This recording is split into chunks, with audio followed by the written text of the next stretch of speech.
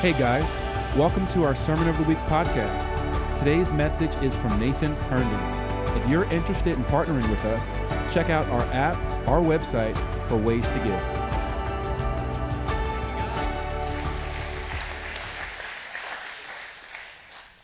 I like you. All right. How you doing, bud? I like you too. Hey, John.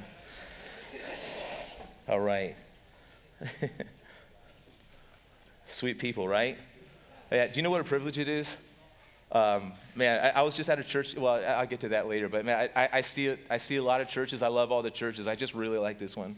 I love what God is doing here, and I really like you guys sitting out here. If you've got your Bibles, I want you to grab them. We're continuing our Rebuild series this morning, and I want you to turn to Nehemiah chapter 6. We'll be in chapter 6. We'll be in chapter 7. But then I'm also going to deviate from Nehemiah just for a moment. We're going to be in 2 Kings for a moment. We're going to look at a man for a little bit that is very similar to Nehemiah named Josiah. So we'll be in 2 Kings for a little bit. Josiah is one of my personal heroes. Wish I was named Josiah. Honestly, really wish I named my dog Champ Josiah because he may have been more like Jesus. But anyway, want to start there, and I just want to remind you again, and this is something I want to get in the habit of doing. But I want to remind you that God wants to rebuild. Do you know this? That he is not being forced to rebuild, we are not twisting God's arm and he's like, okay. Actually, the dream of rebuilding anything comes from God, okay? So how many people know that God wants to rebuild you? Anybody? Every broken place in your life, God wants to meet you there. He doesn't want you to operate in shame and try to hide it from him. He wants you to actually hand deliver it to him, and he wants to meet you there, and he wants to turn your shame into an opportunity to be more like him, all right? He wants to rebuild you. How many people know that God wants to rebuild your family? You know this? Your family is broken, as chaotic as it may seem. You may seem like we will never get it back. It is nowhere near the dream that I thought it would be. That God loves to take impossible places and impossible families and brokenness of family and build them back, because that family is kingdom, all right? Businesses and churches and all, they should all look like family, not the reverse. A family that looks like a business crashes, all right? We're not doing transactional kind of living here. It is family, it's covenant, it is love. God loves to rebuild families to look more like the kingdom. Hello? God wants to rebuild your neighborhood. Maybe your neighborhood seems like it's getting more like Satan, not like Jesus. Well, it is time to get out and rebuild. Anybody? And turn your neighborhood into a place where people actually meet and encounter Jesus. Find the broken places and begin to believe God for solutions to them, right? And God wants to rebuild the church. I'm just declaring we are done reminiscing about the good old days of the church, and we are definitely done reminiscing about all the bad, broken things about the church. We have inspected the wall. We know what's broken. It is time to rebuild and believe God for something new in the future. Amen? All right, so God wants to rebuild, and we want to partner with him in this. I want to encourage us this too. We have to embrace Isaiah 61 and actually become Isaiah 61 people. We were the broken, God rebuilt us, and now he's turned the once broken into the rebuilders. That is God's heart, and that is what God is doing in the earth. Okay, all right? So when an Isaiah 61 people, a rebuilding kind of people, the rebuilders see devastation and they don't get irritated, they get broken and they rise up to build. And God is doing that in the church, and he's doing that in our lives. Last week we discussed rebuilding and the reality of opposition. Remember this? Or was that last week? I think it was. Yes, it was. Last week we discussed rebuilding and the reality of opposition. I want to remind you of something here, that if you set out with a God dream to rebuild something that the enemy spent a long time tearing down, it is not going to be easy. The enemy will oppose you. And it's going to be hard. And it's the rebuilders are actually people that know the heart of the Father enough to hang in there with the power that he provides to withstand any opposition and see things through. All right?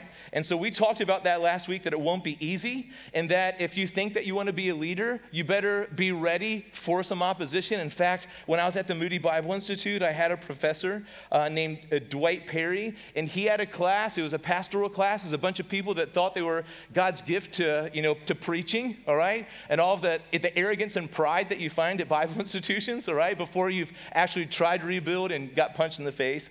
And he told the class, he said, guys, he said, I want to tell you this. He goes, if you can quit, in other words, if you can opt out and not do this pastor thing, and if you can see yourself doing anything else, if you can see yourself being a basketball coach, if you can see yourself being a crane operator, if you can see yourself selling windows, fill in the blank. If you can see yourself doing anything else, leave now and do it or you won't last. Pastors, Christian leaders, people that are operating in the call of God, saying, God, I surrendered everything else. I have to do this. The hand of God is on me to do it. It's just not going to be easy. All right? Now, I want to tell you this. I was speaking at an event yesterday in Virginia. It was about a 3-hour drive. It was an Awaken the Dawn event. It was a conference that they were doing down there. And I had the privilege of going down and speaking to a bunch of young people with hearts for revival, Gen Zers. And wonderful people that wanted to see God move. As I was driving down there, I was a little stressed out. When you're speaking, I'm not a conference speaker. I'm a pastor. Right? This is my comfort zone, if you can call it that. But I was going to speak at a place I'd never been to before with people I didn't know, and I was a little bit nervous driving down. There's these things called traffic lights. One turned to red. We all stopped except for the teenage girl behind me that ran straight into my Ford Maverick. All right. Interestingly enough, since it was a Ford, their vehicle bounced off and went rolling down the street. Mine was fine. All right.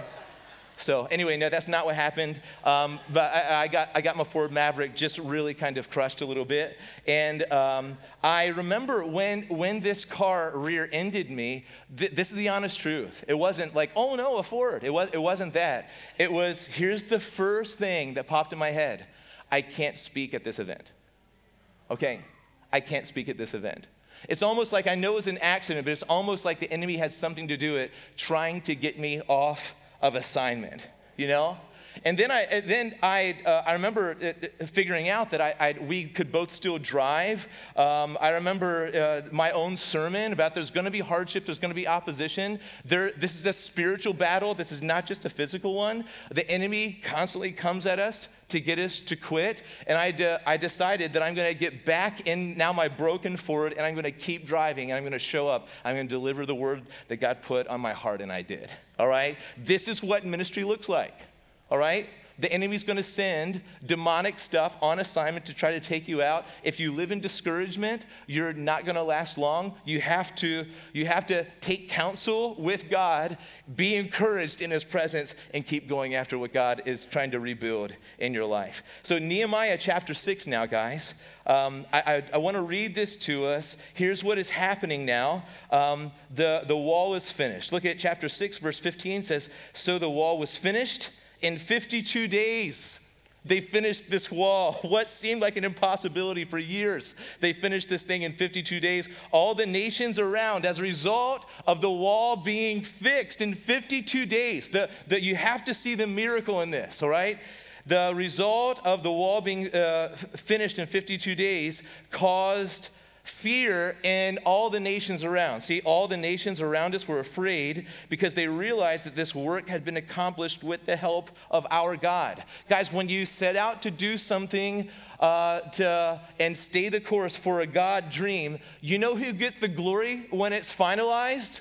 Not you, praise. Not me, praise. If we rebuild so the nations can say, there is a God in that church. There is a God in I want to know the God of those people. God gets the glory for rebuilding. And so it's beautiful when it's finished. But there's a few things from this passage and others that I want to see. Here is what happens when we rebuild. And I just mentioned one of them. The first one is God gets glory. You want to give God glory with your life? Rebuild things and then just put all attention on him, right? Do you know that YWAM sings a song that goes like this? I will preach the gospel, die and be forgotten, as long as you get the glory. Come on, guys. This is Christianity. God's not trying to set us up for glory first and foremost. We exist for his.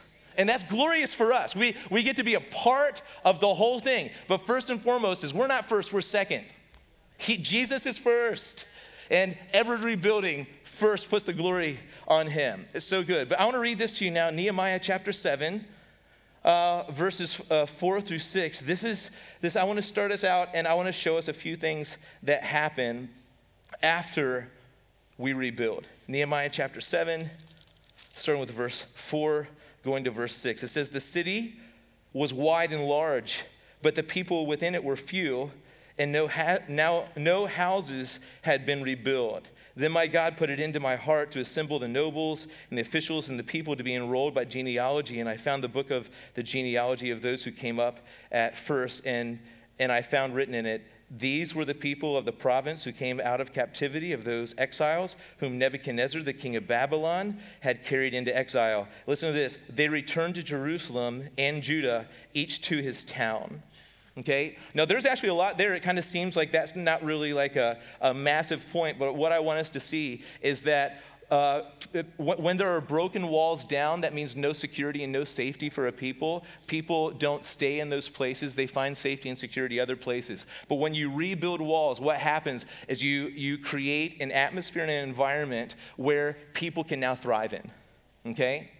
And so what is happening now is when the walls are down, there's no people there, just a few. But when the walls get rebuilt, now they can say, hey, there's no people in these walls. And in fact, if you look at this, you can also see that while the walls were rebuilt, the houses that people dwell in were not rebuilt. Okay? And so we got the walls rebuilt, we got the gates rebuilt and hung, but we don't have people to benefit from the safety and the security that these walls and these gates provide. Now, I want us to see that when we rebuild, exiles return. Okay? People that were cast off for whatever reason. In this case, the people didn't leave because the walls were rebuilt. The exiles originally left not because the walls were broken down and the gates were burned, but the people left because they were dragged off by an evil nation that broke their walls down and that burnt their gates. Okay, so they were dragged off like slaves. Okay, but they're returning now because walls were rebuilt and gates were rehung. Do you see this? So whatever can kind of take people out of a community and take them off, even if they're dragged off by evil, you rebuild walls and you rehang gates, and suddenly you provide an environment for people to be able to return and thrive in. All right. So God moves first in rebuilding walls and gates, and then He moves to rebuilding houses and neighborhoods. Okay? And we see this in chapter 7, verse 5 to 73. Okay? And I'm not going to read it right now. It is actually the details of all of the people who started coming back. They're taking notes. They're taking detailed analysis of all of the people by family who are coming back. And do you know why I think we find a lot of these genealogies and stuff in the Bible? There's a lot of reasons. You know, in some situations, you want to be able to trace, the line of the Messiah back. There's all kinds of reasons. But I think that people just matter to God, right? I think God's like, look at all these people just coming back. I love these people. We rebuilt these walls, not because it's neat, but because I love people and I love to provide safety for them. I love this. And so I think God just loves people. He loves to keep a record of all of them. Every single hair on every single one of these people's head is numbered, and that is out of love. God loves people. Maybe you came here today and you don't care so much about rebuilding and walls and gates and stuff. That's not the season that you're in. That's not the place that you're in. Maybe you just came here today because you need to hear that God is madly and wildly in love with you. You show up in His heart and in His books. All right? He loves you so much. And so God is building walls that allow exiles to return and build houses and neighborhoods. Okay?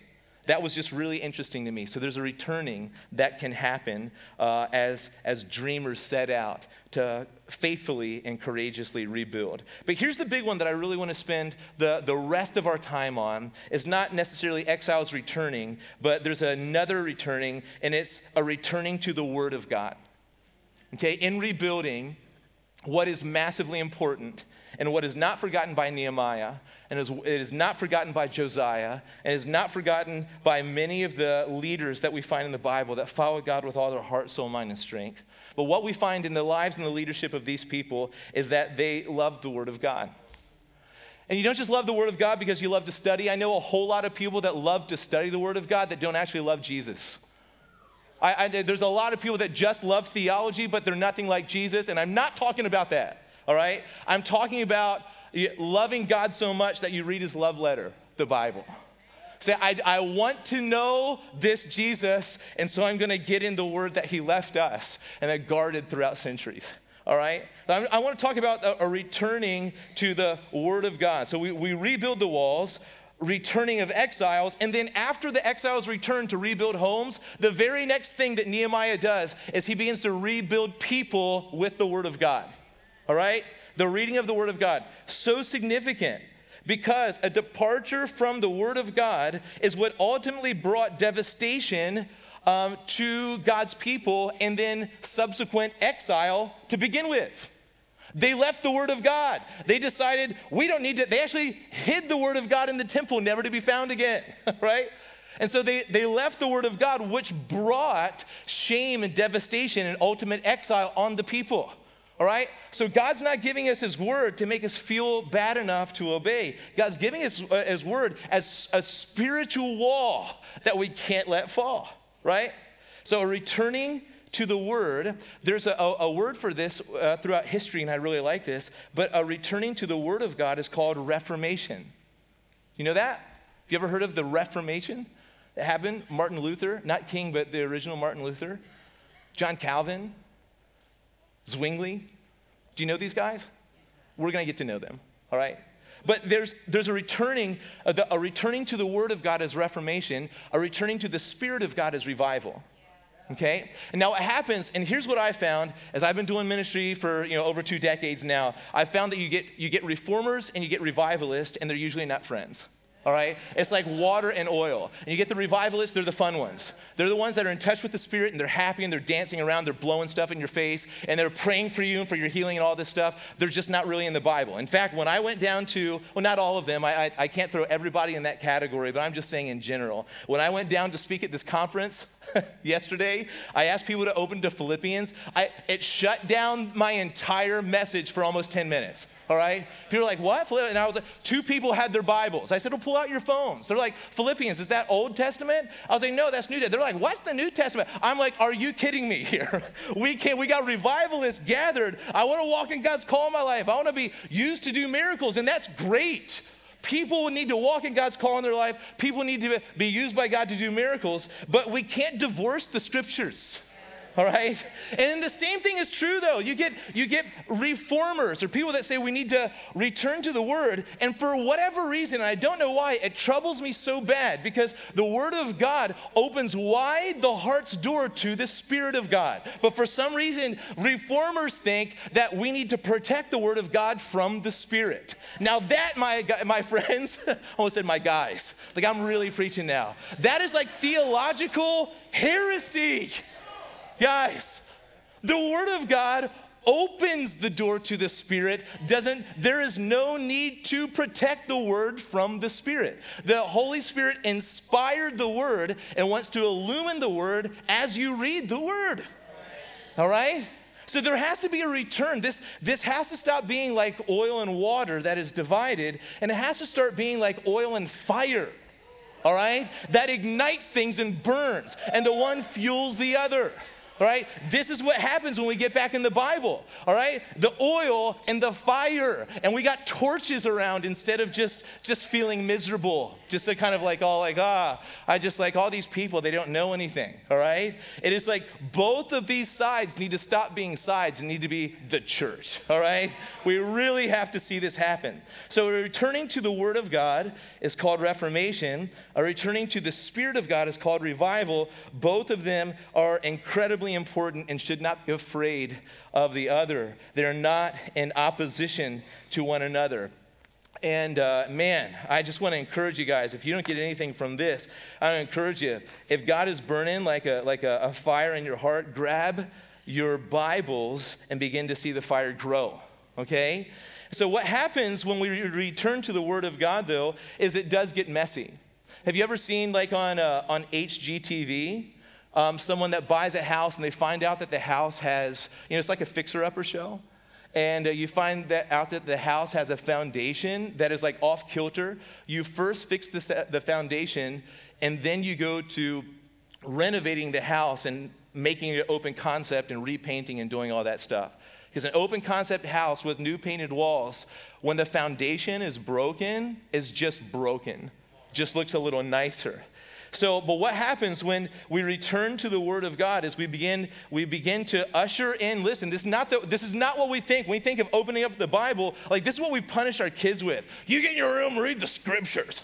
Like we got to stop using the Bible as a punishment. How many people know, like we sat under ministries where literally the Bible was used like a hammer to make us feel bad. Guys, that whoever did that, God loves, I just don't like. You know what I'm saying? That is not how you use the word. What happens when the Bible is read is joy bombs go off. That is actually what happens. You usher in joy and celebration. Let's look at chapter 8 of Nehemiah here for a moment, starting with verse 9, and let's see what happens when the word is presented to the people. It says, Nehemiah, who is the governor, and Ezra the priest and scribe, and the Levites who taught the people, said to all the people. Now let me back up for a moment here, okay? They have just constructed a big podium for Ezra the priest to stand on. They've assembled all of Jerusalem and all the surrounding areas, all of Judah, in order to read the word of God, all right? Just read the word of God, okay? And so that is what's going on now. And here's what they announce to the people. They say, this day is holy to the Lord your God. Do not mourn or weep. For all the people wept as they heard the words of the law. They're weeping as they hear the words because they realize that they haven't been walking in them and they've been breaking God's heart, okay? Look at verse 10. Then he said to them, go your way. Listen, and this is the best part. They just read the Bible. Everybody's crying. Here's what Nehemiah, the governor of Jerusalem, now says. Go your way, eat the fat. Dramatic pause, please. This is, eat the fat. And yeah, that's what I was waiting for. Thanks, Caleb. Now, there better be, somebody better testify on this next one. Eat the fat and drink sweet wine. This is, yes. Woo. Yeah, Victor, you like that? So yes. I would love to have a conversation about alcohol in the Bible after this, this emphatic declaration of drink sweet wine and send portions to anyone who has nothing ready for this day. Listen, this day is holy to our Lord. Do not be grieved. Listen, dude, this is the ministry of the Word of God. This is what it is first ushering in. Will there be a time to repent and cry? Yes, but not first. Do not be grieved, for the joy of the Lord is your strength. So the Levites calmed all the people, saying, be quiet. And not quiet like you can't laugh and smile and say, isn't God good? Be quiet like don't cry so loud. For this day is holy. Do not be grieved. Listen, holiness and happiness are the same thing. This is like a travesty has happened in so much of the church where we relate holiness to feeling bad, right? That is not what this is saying, guys. Holiness is not feeling bad and happiness is somehow sin, all right? Listen, God is holy, meaning he's better than everything else, okay? And when you get the reality from the gospel that you can have he that is better than everything else, meaning he is more valuable than anything or anyone in all of creation and beyond. And you get to know that I get to know him and have him and belong to him, be adopted into his family, be a recipient of his love and his favor. You know what you get, you know what happens as a result of his holiness is happiness. Actually, being happy in God is a good definition for what it is to live a holy life. I have reserved my life for not settling for secondary loves, but the primary love that I was that I was purposed for, designed for, made by, and for. All right? I've got the number one treasure in the world going on here in my heart. I'm following him. I'm going after him. That happiness and holiness also need to come together. Do not be grieved, for the joy of the Lord is your strength. So the Levites calmed all the people, saying, be quiet, for this day is holy. Do not be grieved. I really don't believe you guys believe me on that last one. All right, I'm feeling it in the air, no joke. You should go wrestle with the scriptures on that one, and I think that you'll get happy. And all the people, verse 12, went their way to eat and drink and to send portions and to make great rejoicing because they had understood the words that were declared to them. Man, when you understand what God is saying, you get silly. You get happy. You might even roll on the ground a little bit. You may even cry and laugh. God's talking to me and I understand it. Guys, it's not that complicated, guys. Let's get happy again. All right? So you usher in joy and celebration. So this is what the word does. There is great rejoicing, there is great rejoicing. But here's where it gets a little bit tricky, all right? Because what happens when you return to the word of God is joy does come and celebration does come and freedom does come. You're like, I get to know God, and there's that reality. But there's also this opportunity for renovation that comes. And now I mentioned the HGTV, you first fix the foundation, then you renovate. And I know it can be a happy time, but it can also be a time where you have to dig up your foundation and relay it. It can also be a time where you have to clear away all the clutter, all the stuff from last season, all the stuff that was built wrong. And you have to clear all that stuff away, and it's not always fun. It will be good, but there are seasons of renovation that the Word of God brings. Now, if you have turned to 2 Kings, this is where we find one of my favorite guys, Josiah. He's one of the youngest kings to ever be king. He became king at 8 years old. His granddad was a man named Manasseh. Manasseh was one of the worst kings among God's people of all time. He completely turned his back on God. He completely introduced to Israel and Judah and all the people a pagan, idolatrous worship, guys. And he brought all that stuff in. He just green-lighted it all. But then we find Josiah, who he's not walking in the footsteps of his granddad. He's walking after the heart of God. We find him now, here where we're going to read in 2 Kings, we find him now as a 26-year-old young man, grandson to Manasseh, that totally corrupted Judah, but he's not following after his granddad. And what happens here in 2 Kings chapter 22 is that he is, in an attempt to find money in the temple, he sends Hilkiah, the high priest, into the temple. Hilkiah, the high priest, comes out with money, but he also comes out with something more priceless. And it's the Word of God that had been hidden away for years and years and years and years. All right? So Hilkiah finds the book of the law, and they read it to Josiah. And Josiah now, as a 26-year-old man, after ruling, like talk about like, in over your head, being a king at 8, now he's 26, and somehow everything is still together, but it's not going after the heart of God. And here, Josiah, when he hears the words, I want you to guess what he did. When he hears the word of God, he pulled in Nehemiah, because he saw this as a problem, and he began to tear his clothes as a sign of grieving, and he began to cry. Okay? So Josiah, when he hears that we're not following God, it breaks Josiah's heart. Now this, in my opinion, is the key to great leadership, where he's not angry at other people, he's not blaming other people, he doesn't throw Hilkiah under the bus, like, you're the high priest, this isn't my responsibility to the book of the law, like, you need to tell me, off with your head. Like, this is not what he does. He doesn't get frustrated, he doesn't blame shift, he doesn't throw other people under the bus. He begins to weep and cry, and he begins to repent for his whole country, guys.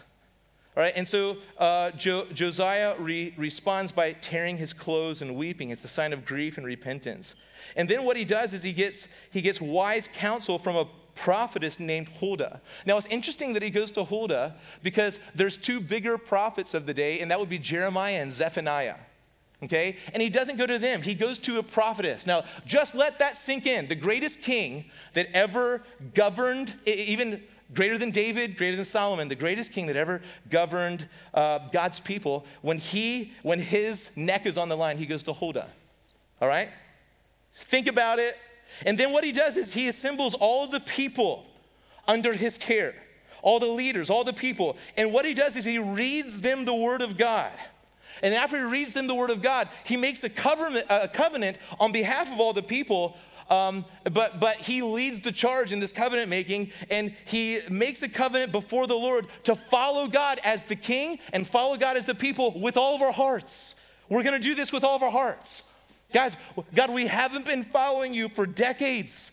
But now we covenant with you that we're going to follow you with all of our hearts. Then here's what he does. He totally annihilates, okay? He totally annihilates every object of pagan worship in his kingdom.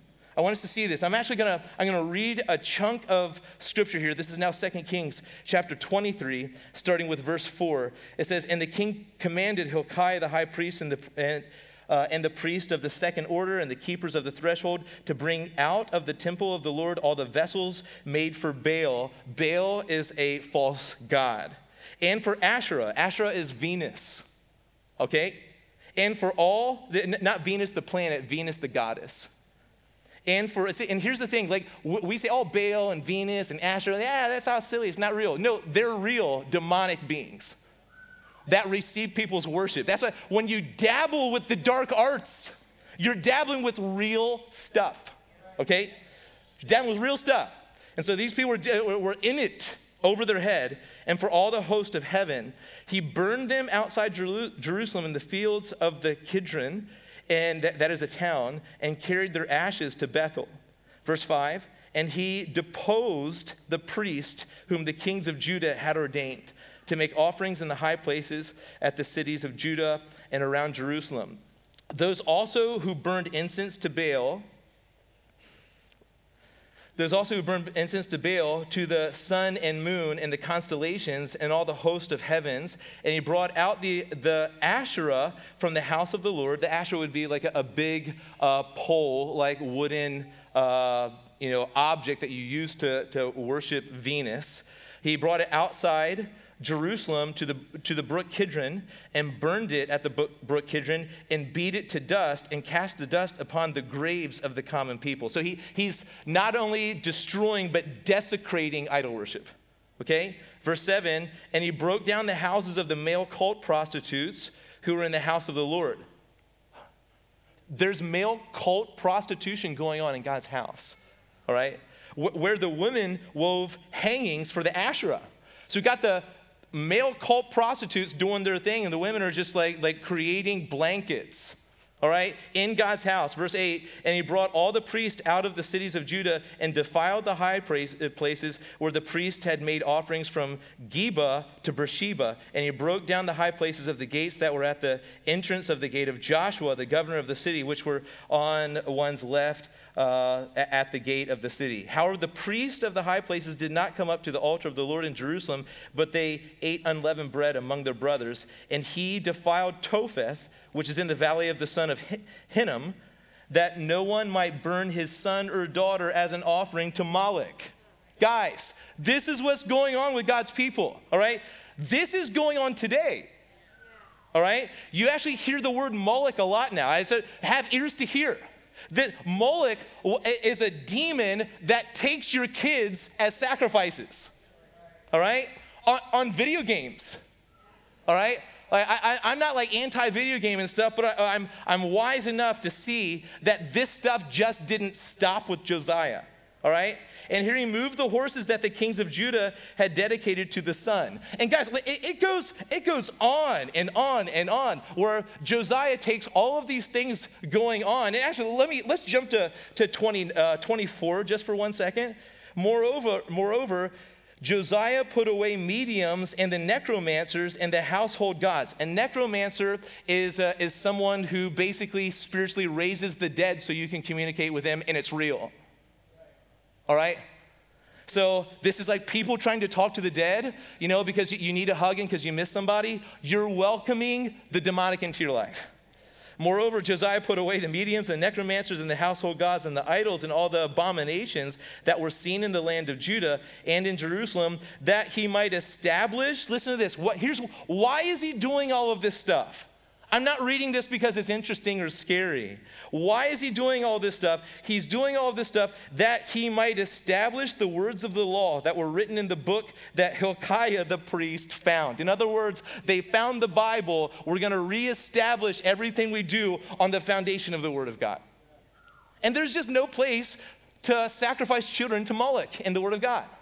It's not from you don't do that, guys. There's no place for male cult prostitutes in the house. You don't do that. We're getting rid of all this stuff. We're not just removing it kindly, we're desecrating it all. We're driving it into ashes, and then we're just sending it into the wind. This is what we're doing. So this is what the Word of God actually does when it's lived out. And we see this. Josiah is doing this like nobody else has ever seen. In fact, the Bible, do you know what the Bible says of Josiah? Look at verse 25. Before him, there was no king like him. You hear this? Before him, there was no king like him who turned to the Lord with all his heart, with all his soul, and with all his might. According to all the law of Moses, nor any like him arise after him. So do you know who came before Josiah? David, the man after God's own heart. David doesn't hold a candle to Josiah. No king afterwards. No, Josiah, the young king. See, your age doesn't matter. Do you know what matters? Your heart for God. Am I going to go after God radically with everything that I've got? Am I willing to stand in the face of opposition and stand, though I'm hated by people, but not by God? Am I willing to just do what God says? And the Word of God will get in you in such a way that it will renovate yourself and your world. And it's not going to be easy. But sometimes rebuilding requires renovation. Tearing down of what stands opposed to God's heart, and then rebuilding in a way that is not in contrast to God's heart, but in proper alignment with it. Do you know that in the Bible, this is one of my personal things. There's no scripture that says it exactly like this. But I think of most of what we wrestle with the answer's already been given to us in the scriptures. We haven't walked this road alone. There's a great cloud of witnesses that we find here that had lives that were wild. And we see God meet them here, and we can say, oh man, I'm gonna benefit from the legacy from the family that I'm in. And that God wants to speak to us in the pages of Scripture. And then when we get a word from God, because God does do that. If we're in the Word of God, we can recognize, was that from God or was that from something trying to sound like God? Right? But you have to be in the Bible to help figure it out, guys. All right? We're all allowed to make mistakes. But Josiah, here's one last thing that he does, but he reestablishes the Passover. The Passover is massively important. They had lost the Passover. The Passover, remember when Moses is being used as an instrument of God to bring Israel out of Egypt, and the Passover is when they sacrifice a lamb, they put it over the doorposts of the houses, they stay in the house, and when the destroyer comes and sees the blood of the lamb on their house, it passes over and does not harm the people inside the house. This Passover is pointing to the cross. Okay? And we're coming up to Passover season. Do you know that Jesus hung on the cross during Passover? Because what lambs in the Old Testament were pointing to were Jesus, the final sacrifice for the sins of the world. And Josiah reestablishes the Passover, and he's calling people to remember God's heart, remember God's sacrifice, remember God's might again in our people. And all of this is so important because any rebuilding that God uses you to do must be sustained and empowered by God's word. Our human tendency is to hide the word in a back room and do life on our own, and we think that's freedom. But it's actually the guardrails that allow us to drive fast. You see this? When there's no guardrails up in life, that is where the danger comes. When the guardrails come up, say, no, like in a football game, you can't run through the stands and everything. The game is played on the field and boundaries, and that's where the magic can happen. All right? So it's God's word is saying, hey, this is my heart, and this is how life works best, and I want joy bombs to go off in your world. Stop trying to play in the stands. All right?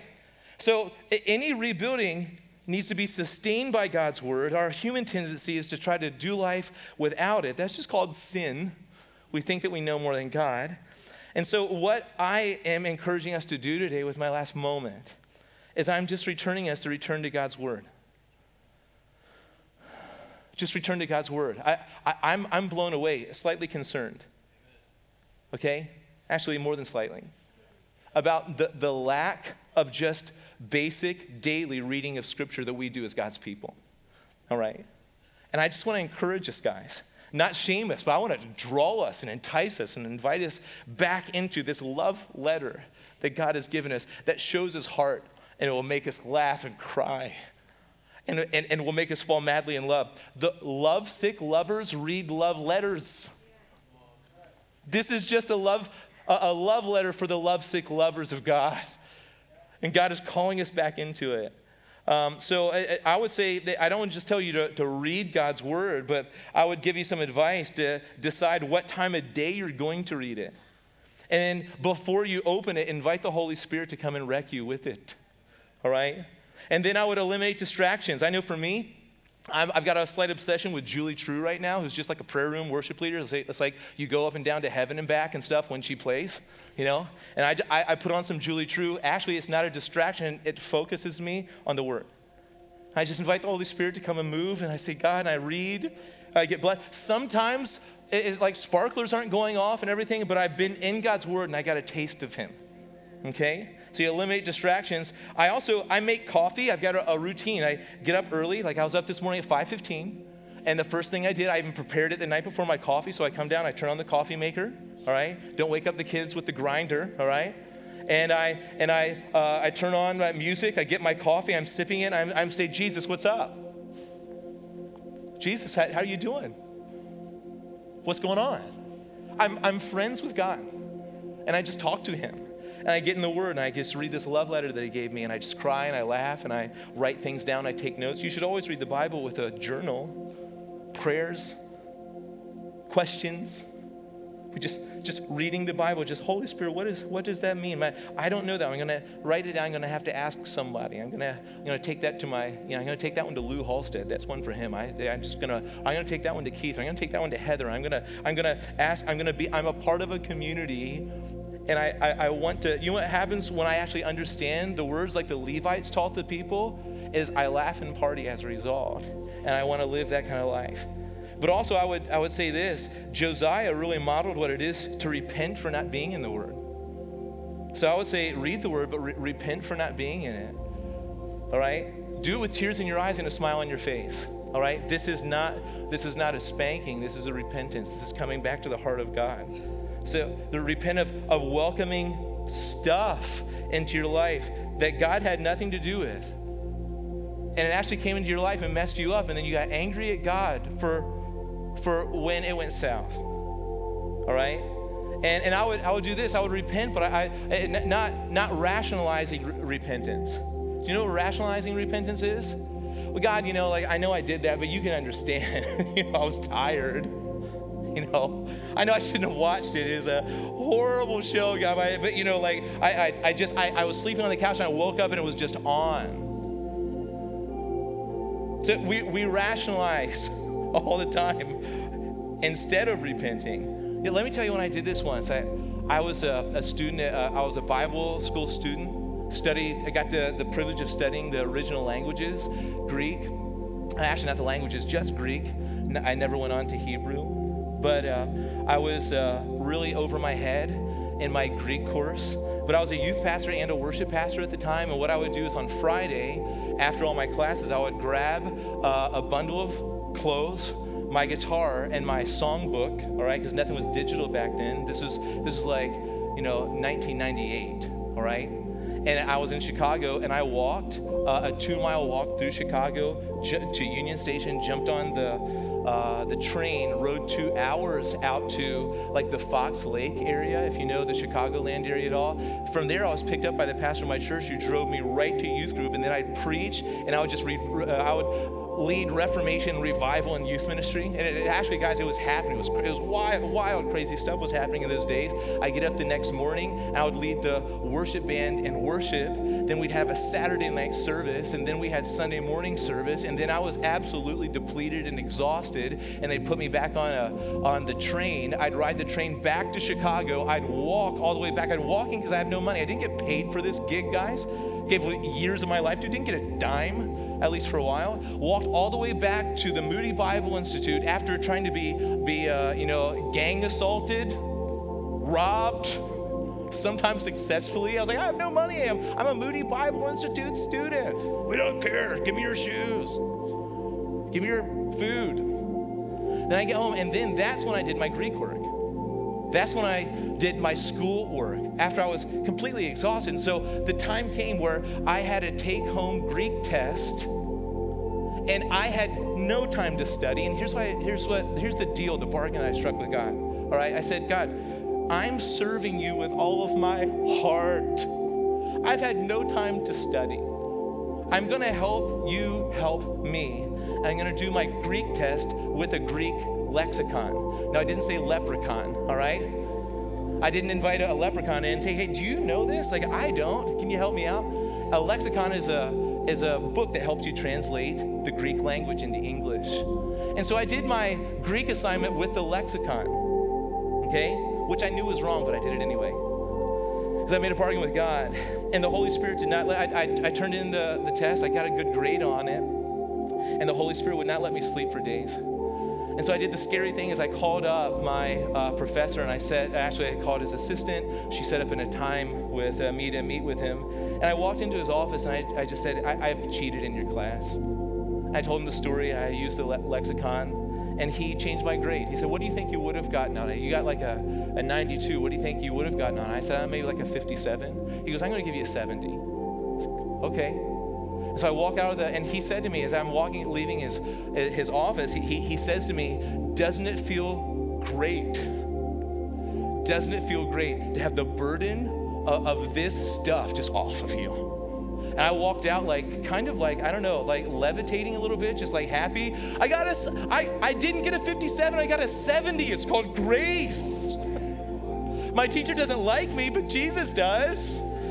And guys, so joy bombs go off when you receive grace. And guys, so I just want to encourage you today, like the best thing you can do is just be honest about what's going on and let the word of God act like a piercing sword to get to the places. Be honest about it. Give it to God. Repent.